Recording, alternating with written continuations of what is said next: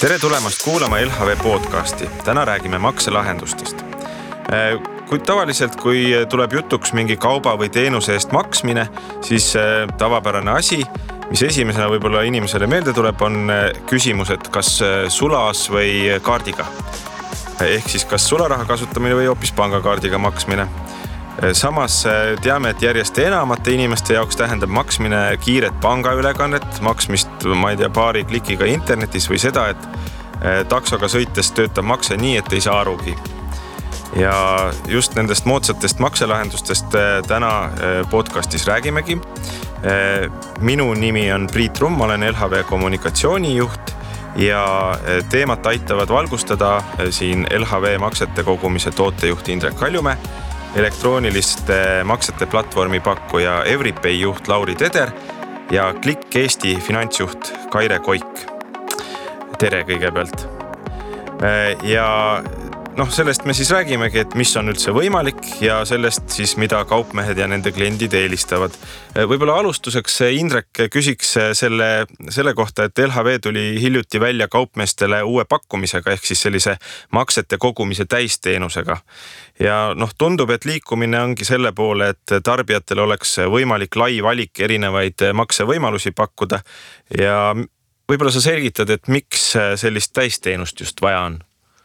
Ja tõepoolest, nüüd septembri alguses me tulime sellega välja ja põhjus tegelikult on üsna lihtne.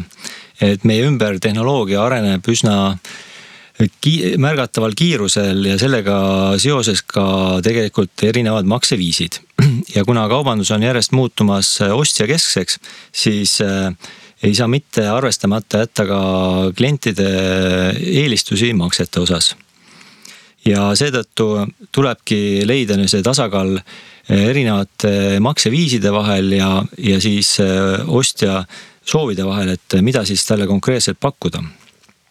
Ja kui jaekaubanduses võib võtta seda, et kusagil 2/3 tehakse kaardimaksetega, siis sinna on tegelikult täna väga aktiivselt juurde lisandumas ka näiteks Apple Pay ja mida me ise enda poolt näeme, et ligemale 10% maksetest tehakse juba Apple Pay'ga, mis on tegelikult üks täiendav viis ja tekib küsimus, et seda 10% kas me toetame. Ja loomulikult oleks kasulik seda toetada, vastasel korral lihtsalt ei pruugiks saada inimene ostu teha, kuna Apple Pay'ga maksmine on nii mugav ja ta lihtsalt ei pruugi enam kaarti kaasas kanda. Ja seetõttu me olemegi nüüd siis erinevad makseviisid kokku koondanud, et siis kaupmees omalt poolt ei peaks seda vaeva nägema ja neid erinevalt poolt kokku hankima, et tal oleks üks lihtne lahendus, mis siis toetaks kõiki neid võimalikke makseviise, mis täna järjest turule on ilmumas. Lauri, esiteks ma tahan öelda palju õnne. Everipay just tunnistati üheks maailma parimatest pilvepõhise makselahenduse pakkujaks. Kui rääkida üldse ärist võib-olla sellel aastal, siis ei saa kuidagi ümber sellest eriolukorrast ja sellest erilisest aastast. Võib-olla alustuseks sa ütleksid paar sõna selle kohta, et kuidas koroonaviirus ja see eriolukord, mis meil siin kevadel oli, on mõjunud makselahendustele ja inimeste harjumusele? Jah, aitäh selle õnnitluse eest, et taolise tunnustuse võitmine oli meie jaoks väga tähtis ja aitas näidata, et meie lahendus tõesti on maailma tasemel. Aga kui nüüd rääkida sellest, et kuidas see eriolukorra aeg mõjutas e-kaubandust ja digitaalset kanalites ostmist ja maksmist, siis ilmselt on keeruline ette kujutada veel paremat reklaamikampaaniat selleks, et suunata inimesi e-kanalitesse. Tõenäoliselt raha eest seda ei saagi. Ja et ma siin toon võib-olla 2 head näidet. Esiteks, mul oma ema ostis kevadel maasikataimed internetist. Tellis need taimed, talle toodi need kohale, sest ei olnud võimalik minna aianduse poodi. Ja teine huvitav fakt oli USA kohta, kus e-kaubanduse osakaal kogu jaekaubandusest, kui ta 10 aastaga kasvas 5,6%-lt 16%-le, siis 8 nädalaga läks ta 16%-lt 27%-le. Et see kasv on väga meeletu, et ma kujutan ette Euroopas ja Eestis tegelikult need suurusjärgud on nagu samad. Aga mis tähendab seda, et mida rohkem inimesi seda kasutab, seda suuremad ootused on, enam need ei ole innovaatorid, kes nii-öelda seal e-poodides ostavad, sinna jõuavad tõesti nii-öelda kõik meie nii-öelda ühiskonna erinevate gruppide esindajad ja seetõttu ongi tähtis, et need lahendused, mis on, need oleks lihtsad kasutada, need oleks ettevõtjatele, kes e-kanalites tahavad müüa, lihtsad integreerida ja et nad, nagu Indrek mainis, et nad kataks nii-öelda neid kõiki oodatud makselahendusi.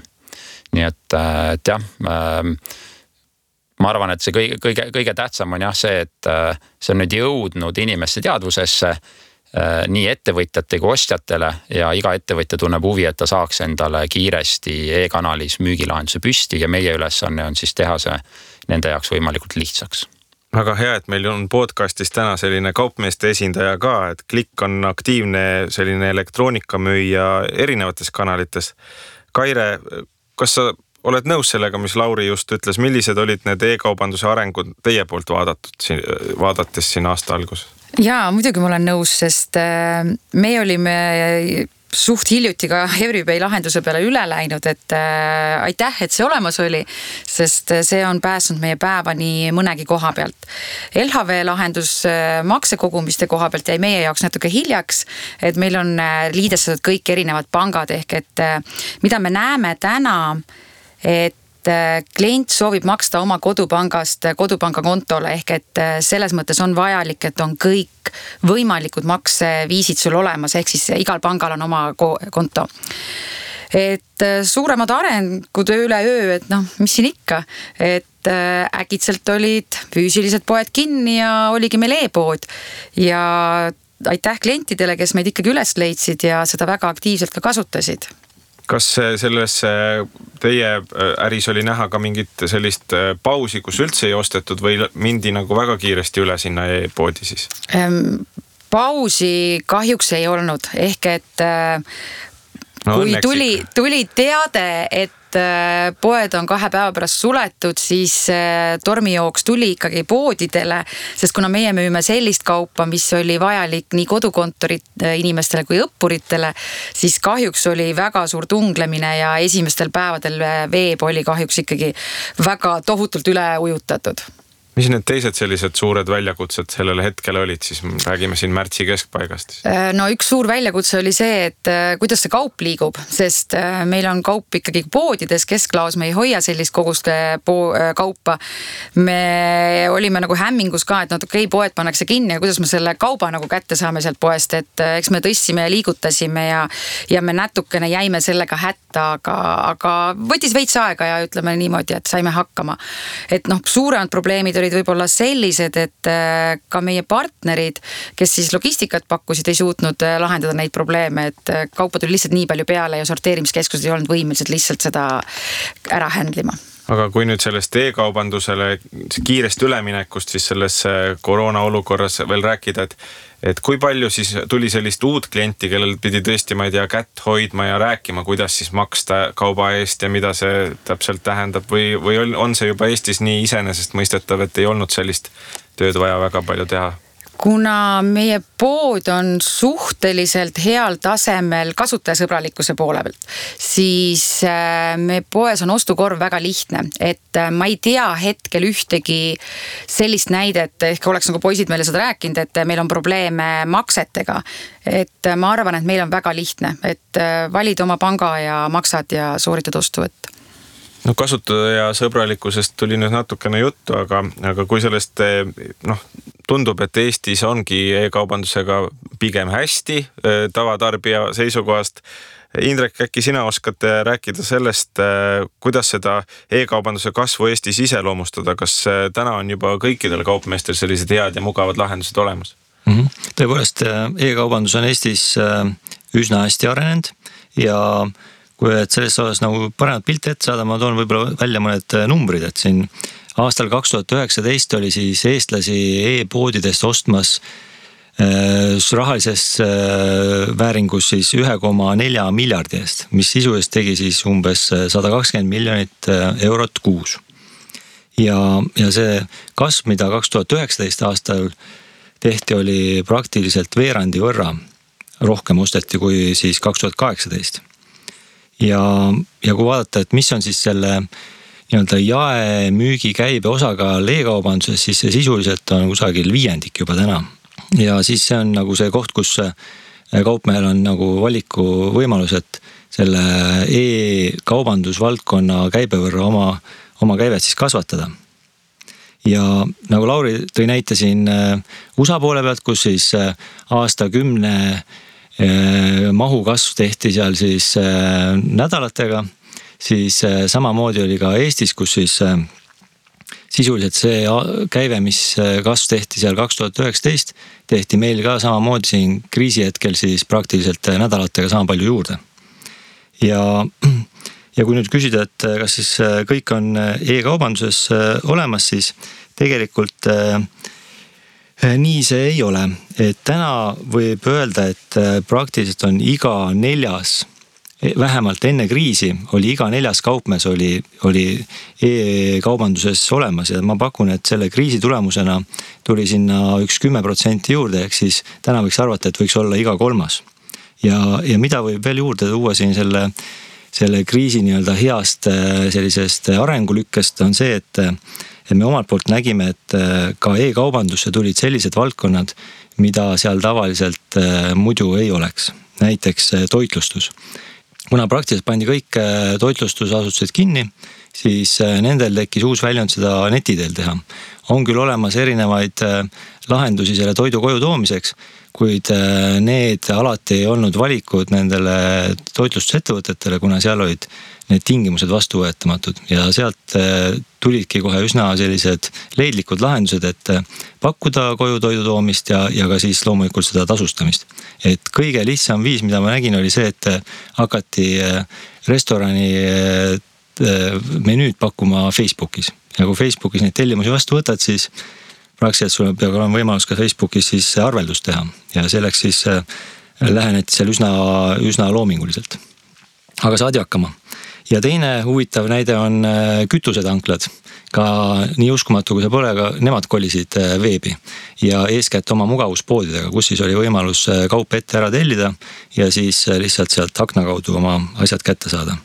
Nii et selles mõttes andis üsna tugeva tõuke ja tänaseks võiks hinnata, et siis iga 3 on, nii et 2 tükki on ikka veel puudu. Nojah, leidlikkust ilmselt selles valdkonnas jagub. Lauri, võib-olla sina siis saaksidki meile teha sellise võib-olla kiire kursuse, et mis üldse võimalik on. Esiteks, millised on sellised kõige nagu levinumad e-kaubanduses makseviisid?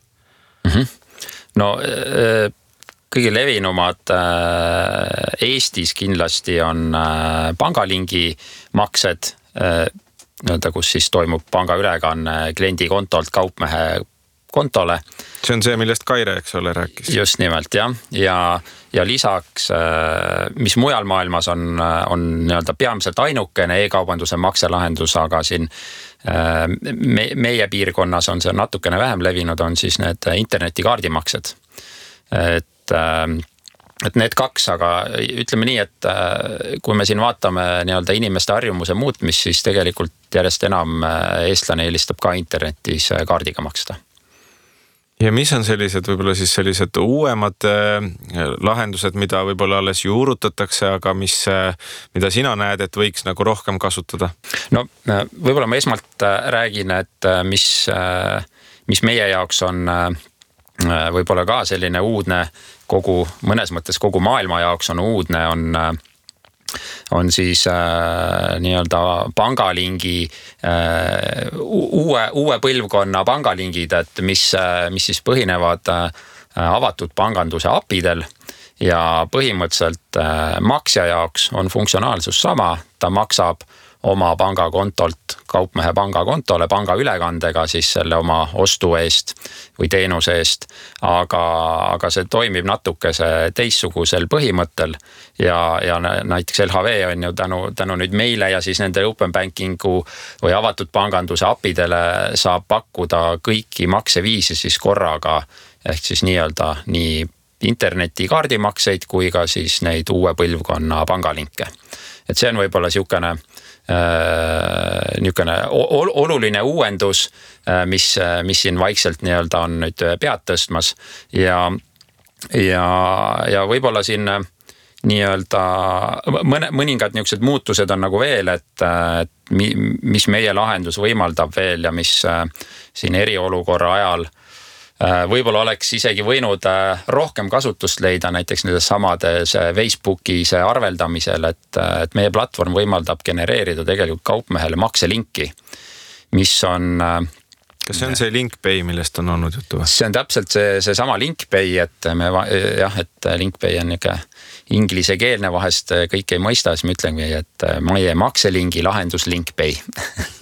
et see LinkPay makselink siis võimaldab tegelikult Kaupmehel genereerida sellise lingi, mida ta saab siis jagada oma erinevates e-kanalites, olgu selleks Facebook, SMS või mõni muu chat või email või lausa lihtsalt kodulehele paneb selle lingi ja seal on väga erinevaid nagu võimalusi, kuidas siis seda linki saab defineerida, aga et kliendi jaoks või Kaupmehe jaoks või ettevõtja jaoks teeb see väga mugavaks kliendi käest selle raha kättesaamise online keskkonnas.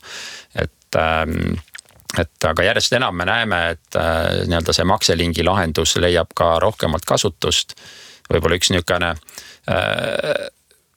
viimase aja niisugune uuendus, mis me oleme ka selle makselingi lahenduse peale siis suutnud koostöös Directoga pakkuda, on see, et Directo võimaldab tegelikult igale Directo keskkonnas väljastatud arvele genereerida siis ka makselingi, kus siis kui klient saab näiteks PDF arve, klikkab sinna lingile, siis ta saab eeltäidetud arveandmetega suunduda kiiresti ja lihtsalt maksma, ei pea kuhugi internetipanka sisse logima ja siis hakkama kopeerima neid arveandmeid sinna maksekorraldusele näiteks. Et need on võib-olla siuksed uuendused. Ühe võib-olla ma lisaks veel on, millega me kohati nagu oleme harjunud, aga kohati tundub võõras. Need on nimelt siis need siuksed kuutasu või teenusepõhised arveldamised pangakaardilt. Et võib-olla Spotify ja Netflix on kõigile tuttavad, et jätad oma pangakaardi andmed teenusepakkujale, siis tema iga kuu võtab sult rahakaardilt maha. Et Eestis ka vaikselt selliseid ettevõtteid lisandub, kes seda võimalust kasutavad, aga liiga levinud see veel ei ole, et vahest kliendid veel ei saa aru, mis see tähendab ja ettevõtjad ka ei oska seda kasu veel näha. Aga teie abiga saaks siis sellise lahenduse sisse seada, jah? Täpselt nii, et EveryPay platvorm võimaldab väga erinevaid võimalusi ja stsenaariumeid arveldamise digitaliseerimiseks või et e-keskkondades arveldamiseks, et muu hulgas ka sellised subscription maksed või siis üldse maksete automatiseerimine, nagu näiteks Bolt on oma klientidele võimaldanud, et sarnaseid lahendusi tegelikult võib meie lahenduse abiga sisuliselt iga ettevõtte endale arendada. Kui ütleme, et ma olen selline väike kaupmees, alles alustav, tahaksin enda e-poodi üles seada, kogu see jutt appidest ehk siis rakendusliidestest kõlab natukene niimoodi võõralt ka. Kui kaua mul tegelikult läheb aega, et teie abiga saada selline hea makselahendus püsti? Kas küsimus on, et kas ainult makselahendus või kogu e-pood on ju, et siin on erinevaid variante, et kui endal üldse e-poodi veel ei ole, et siis tõenäoliselt kõige lihtsamad variandid on sellised veebi põhised e-poe platvormid, kes näiteks on meie lahenduse ära liidestanud, makselahenduse ära liidestanud, on Shoproller ja Voog, et seal sa ei pea ise mingit serverit installeerima ega midagi keerulist tegema, lähed internetilehel, ütled, et ma tahan omale e-poodi teha, laed oma kaubad üles, valid makselahenduse ja sul ongi e-pood valmis. et see on nagu võib-olla kõige lihtsam variant alustavale siuksele internetiettevõtjale. Aga on ka teisi variante, et on standard e-poe platvormid, näiteks nagu Magento, WooCommerce või PrestaShop, mis on Eestis kõige levinumad, et nendele on meil ka sellised maksemoodulid olemas, et neid on väga lihtne seadistada ja ka ei ole mingisugust niisugust tarkvara arendamist või programmeerimist vaja teha ja ei pea nendest appidest midagi teadma. Aga kes tahab siukest keerukamat funktsionaalsust, tal on eriarendusega poed, siis meil on väga paindlikud lahendused ka nii-öelda ja võimalused selle jaoks, et siis endale sobiv lahendus ise arendada. Kaire, sa mainisid ennem just seda, et Eesti inimesed ikkagi eelistavad seda pangalinki või siis oma pangast oma panka ülekannet. Aga milliseid makselahendusi te veel pakute ja kui nõudlikud üldse on kliendid, et kas tuleb mõni, kes nõuab mingisugust teist asja või kasutatakse seda, mida pakutakse? Meil on üldiselt esindatud hetkel kõik võimalused, et päris sükest probleemi ei ole esinenud, et ma ei saa maksta, et mul on mingisugune väga keeruline süsteem. Apple Pay'd me tõesti veel ei paku. Aga on ülekandearvega võimalik tasuda, seal me oleme hetkel ootel, et me saame kuidas see, mis iganes link see oli, arve peale peaks tulema. Ehk et see on nüüd ootel meile, et me saaks sellega rakendada ära, et oleks lihtsustatud viis ikkagi, kui sul ongi arve, sa vajutad linkile, sul on eeltäidetud, sest tavaliselt kasutavad seda väiksemad ettevõtted. On pangalingid, on krediitkaart, on järelmaks. Et nii nagu Lauri siin ütles, et me ei kasuta veel teenusepõhiseid kuumakseid nii-öelda igapäevaselt, siis jah, tõesti, see on ka üks asi, mis on meil siin tiksunud, et nüüd on see võimalus olemas, ainult tuleks hakata siis seda rakendama. Kas seda saab pidada konkurentsi eeliseks, kui on kliendi jaoks hästi mugavad sellised lahendused pakkuda? Kindlasti mingil määral, et kliendil on valikuvõimalus. Et kliendid on meil nõudlikud, seda ei saa öelda, et nad ei ole nõudlikud, sest kõik ju teavad ka, et igal panga ülekandel on mingi tasu ja kui sul on võimalik seda ikkagi võimalikult soodsalt saada, siis nad kasutavad seda varianti. Ja eks krediitkaart on mingil määral ka teine järelmaks tänasel päeval. Et seda me näeme, et see on ka ikkagi tõusutrendis. Ma kujutan ette, et selliseid kliente võib päris palju olla, kes võib-olla ei ole veel päris kindel, kas ta ikka tahab seda ostu sooritada või mitte ja siis kui ta jõuab sinna ostukorvi ja hakkab maksma ja siis seal mingisugune tõrge tekib või ikkagi ei saa nii maksta, nagu ta tahaks, et siis ta mõtleb, ma siis praegu ei osta. Jaa, kindlasti on ostukorvis loobumisi, aga me päris ei näe seda, et kas see on tingitud sellest, et makseviis ei sobinud või ei sobinud mingi muu asi. Et eks füüsilises poes on võib-olla see ostuprotsess lihtsam, seal on sul päris inimene, kes võib-olla sind natuke ka mõjutab. Veebiostus oled sa tegelikult üksinda ja vaatad oma rahakotil otsa ja võib-olla kuna meie tooted ei ole võib-olla kõige odavamad, siis tekib võib-olla siuke tunne, et võib-olla mul seda täna ei ole siiski vaja, et on homme vaja. Ja siis tulebki appi hästi mugav makselahendus, et sa ei saa arugi, et on juba on raha läinud. Ikkagi on ost sooritatud. Aga võib-olla rääkida veel sellest, et me räägime nüüd hästi palju e-kaubandusest, aga innovatsiooni on ka selles tavamakses, ütleme siis sellises tavaelus päris palju, et Indrek, äkki sina oskad välja tuua mõne uuenduse või mis siin sellises poes kohal maksmises on muutunud? Jaa, et e-kaubanduse pool hästi hoogsalt ees areneb ja tegelikult on juba näha, et need e-poodide lahendused maksetoas on niivõrd mugavad, et need on vaikselt jõudmas ka füüsilistesse poodidesse. Ühe sellise näitena just saab tuua selle Apple Pay, mis on mõlemas keskkonnas ühtviisi mugavalt kasutatav ja sul ei peagi olema pangakaart enam käepärast. Ja seda me oleme ju tegelikult näinud, et klientidele see väga meeldib, et on päris hästi omaks võetud. Just, nagu siin vahest mainisingi, et me jälgime oma kaardi mahtude pealt, mis see tehingute ulatus on ja täna praktiliselt ulatub see kusagil juba 10%, et kes ikka ühe korra on juba selle Apple Pay makse sooritanud, see enam naljalt pangakaarti kätte ei võta. Ja lisaks sellele saab tuua ka näiteks Telia poolt arendatava M-tasku, mis on samamoodi nii ühtviisi mugav e-poes maksmiseks kui ka füüsilises poes ja mis on seal nagu lisandväärtus juures veel täiendavalt on see, et sellega koheselt on see seotud ka kliendikaardiga ja sa rakenduvad ka siis kliendikaardi soodustused. Noh ja siis on ju veel, eks ole, uuendus ka see, et varem iga väike kaupmees endale makseterminali ei võtnud, need olid sellised kobakad ja kuskil laadal seda hästi kasutada ei saanud, et nüüd ikkagi on neid makseterminali valikuid ka erinevaid, et ikkagi saaks selle, nüüd ju võib juba öelda sellise iganenud pangakaardiga maksta. Ja, seal on valik üsna laiaks läinud ja pigem mõningatel puhkudel juba eelistatakse terminale värvi järgi, et oleks ikka ilus särav ja ühtiks nende poe väljapanekuga. Kui sina nüüd oled suhelnud siin pangaklientidega, siis mis nemad nende makselahenduste valimise puhul kõige olulisemaks peavad nagu sinu sellisest kogemusest? No eeskätt on tehnilised nõuded. Kui füüsilises poes, siis tuleb arvestada, kas on seal olemas ka internetiühendus, kui seda ei ole, siis on GSM lahendused olemas maksete aksepteerimiseks terminaliga ja mis puudutab e-poodide pool, siis just nii nagu Lauri oma lahenduse puhul ka välja tõi, et kes on alustavad kaupmehed, need saavad algust teha selle LinkPay'ga, mis ei vaja mingit arendust, piisab ainult selle siis lingi jagamisest kliendile ja teises astmes juba saavad kasutada neid lisapluginaid ja siis tõsisemate mahtude puhul juba saab teha eriarendust, et siis oleks nii-öelda selle ostuprotsessi sujuv osa, mitte eraldi seisev toiming.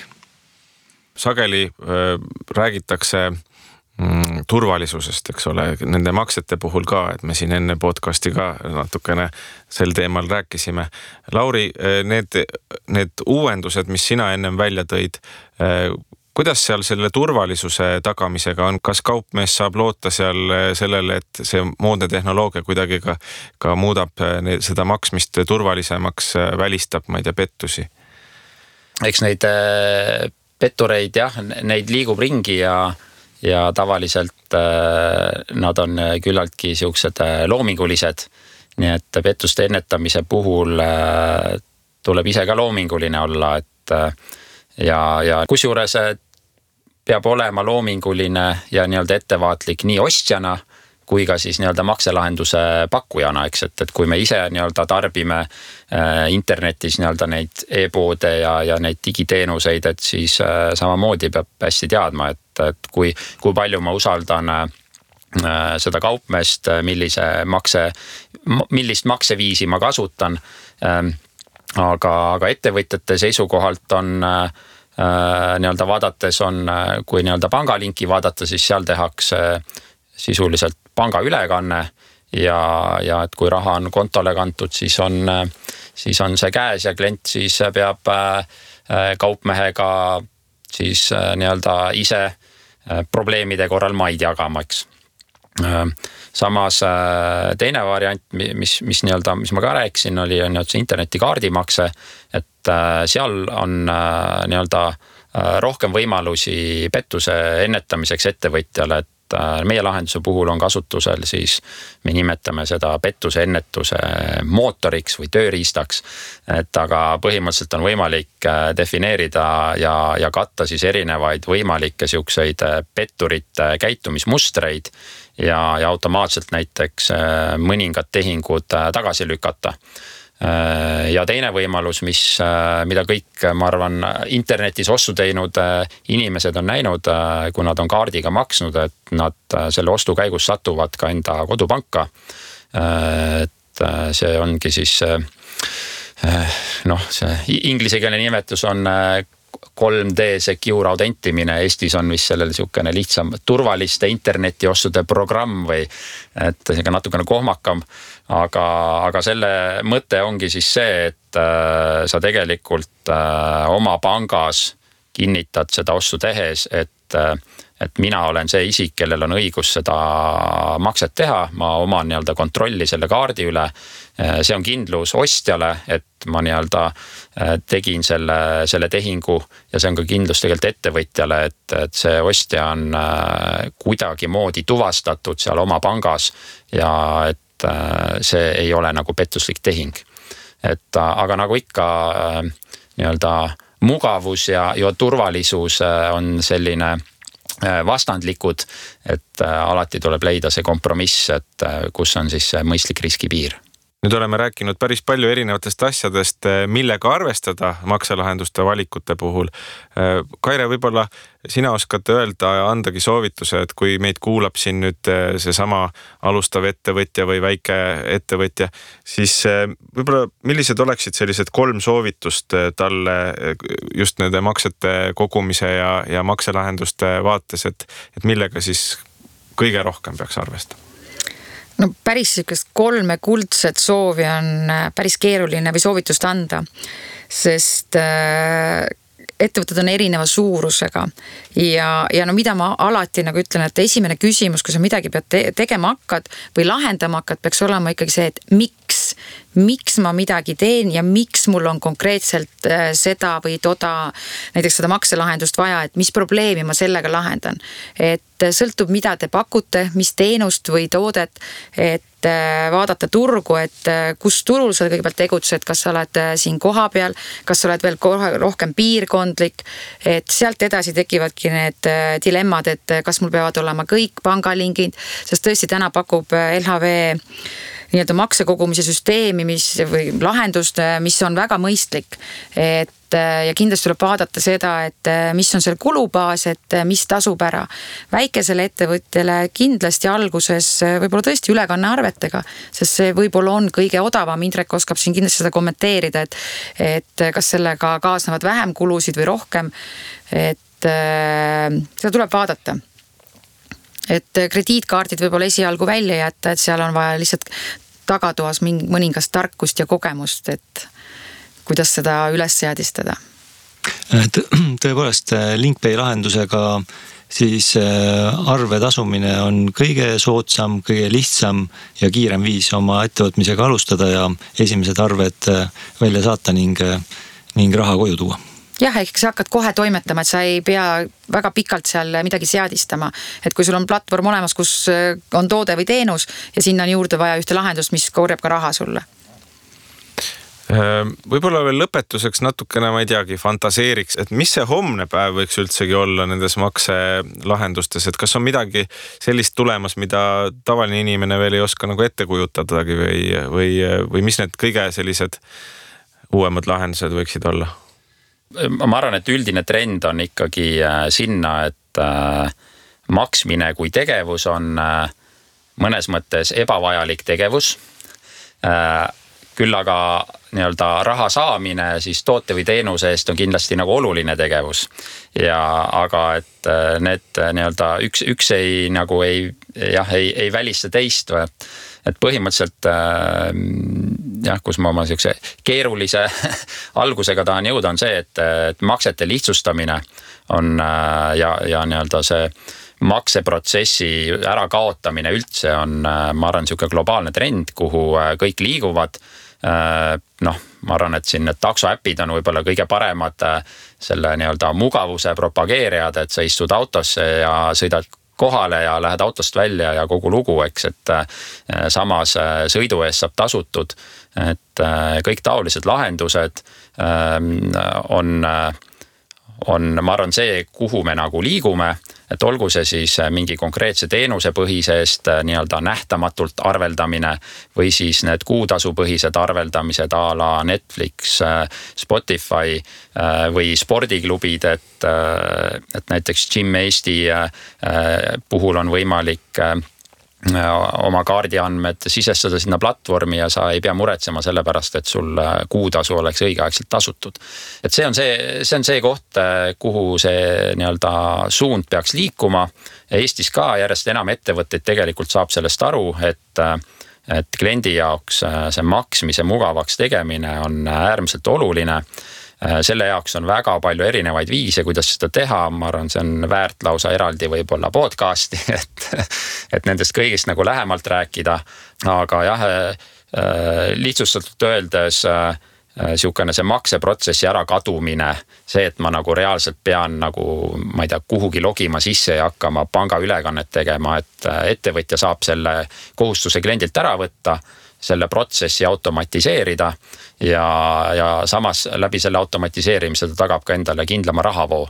Et ei ole sellist, klient ei pea otsustama, et kas ma nüüd siis see kuu maksan seda kuutasu või ei maksa, eks, et kui see vaikselt jookseb taustal, et siis ta on valmis seda teenust tarbima ja kui ta päriselt tahab selle ära lõpetada, siis sa läheb selle, lõpetab ära, et ma nii-öelda naljaga pooleks teinekord ütlen, et eestlastel on hirmsalt meeldib müüa, et iga kuu nad tahavad kogu aeg uuesti müüa, et tegelikult tänapäeval on kõik lahendused selle jaoks olemas, et see ühe korra müüd ära kliendile, et iga kuu nüüd maksad ja siis nii-öelda sina saad oma teenust osutada ja klient saab teenust või toodet nautida ja et see on jah, tegelikult see, ma arvan, see suund, kuhu nii-öelda maailm liigub. Mõnes mõttes maailm on natuke ees Eestist kindlasti, Eesti ettevõtetest, küll meil on siin ka väga niisuguseid edumeelseid näiteid, aga nagu üldine tase on, et niisugust teenusepõhist arveldust ja arvelduse automatiseerimist ilmselt me näeme edaspidi palju rohkem. Nii et innovatsiooni tasub panustada. Kindlasti. Aga siin on hea koht otsad kokku tõmmata, ehk siis rääkisime sellest, et käesolev aasta siin koroonaviirusega ja eriolukorraga siis suunas päris palju ostjaid internetti, e-kaubandus on tegemas sellist võidukäiku. Samas on kaupmeeste jaoks päris palju erinevaid nüansse, mida tähele panna makselahendust valides, aga samas on turul päris palju ka pakkuda erinevas suuruses, erineva sellise toote või teenuse müügiga tegelevatele ettevõtetele. Aga minuga oli koos podcasti stuudios siis täna LHV maksete kogumise tootejuht Indrek Kaljumäe, Everypay juht Lauri Teder ja Klikk Eesti finantsjuht Kaire Koik. Aitäh teile! Minu nimi on Priit Rumm ja te kuulasite LHV podcasti.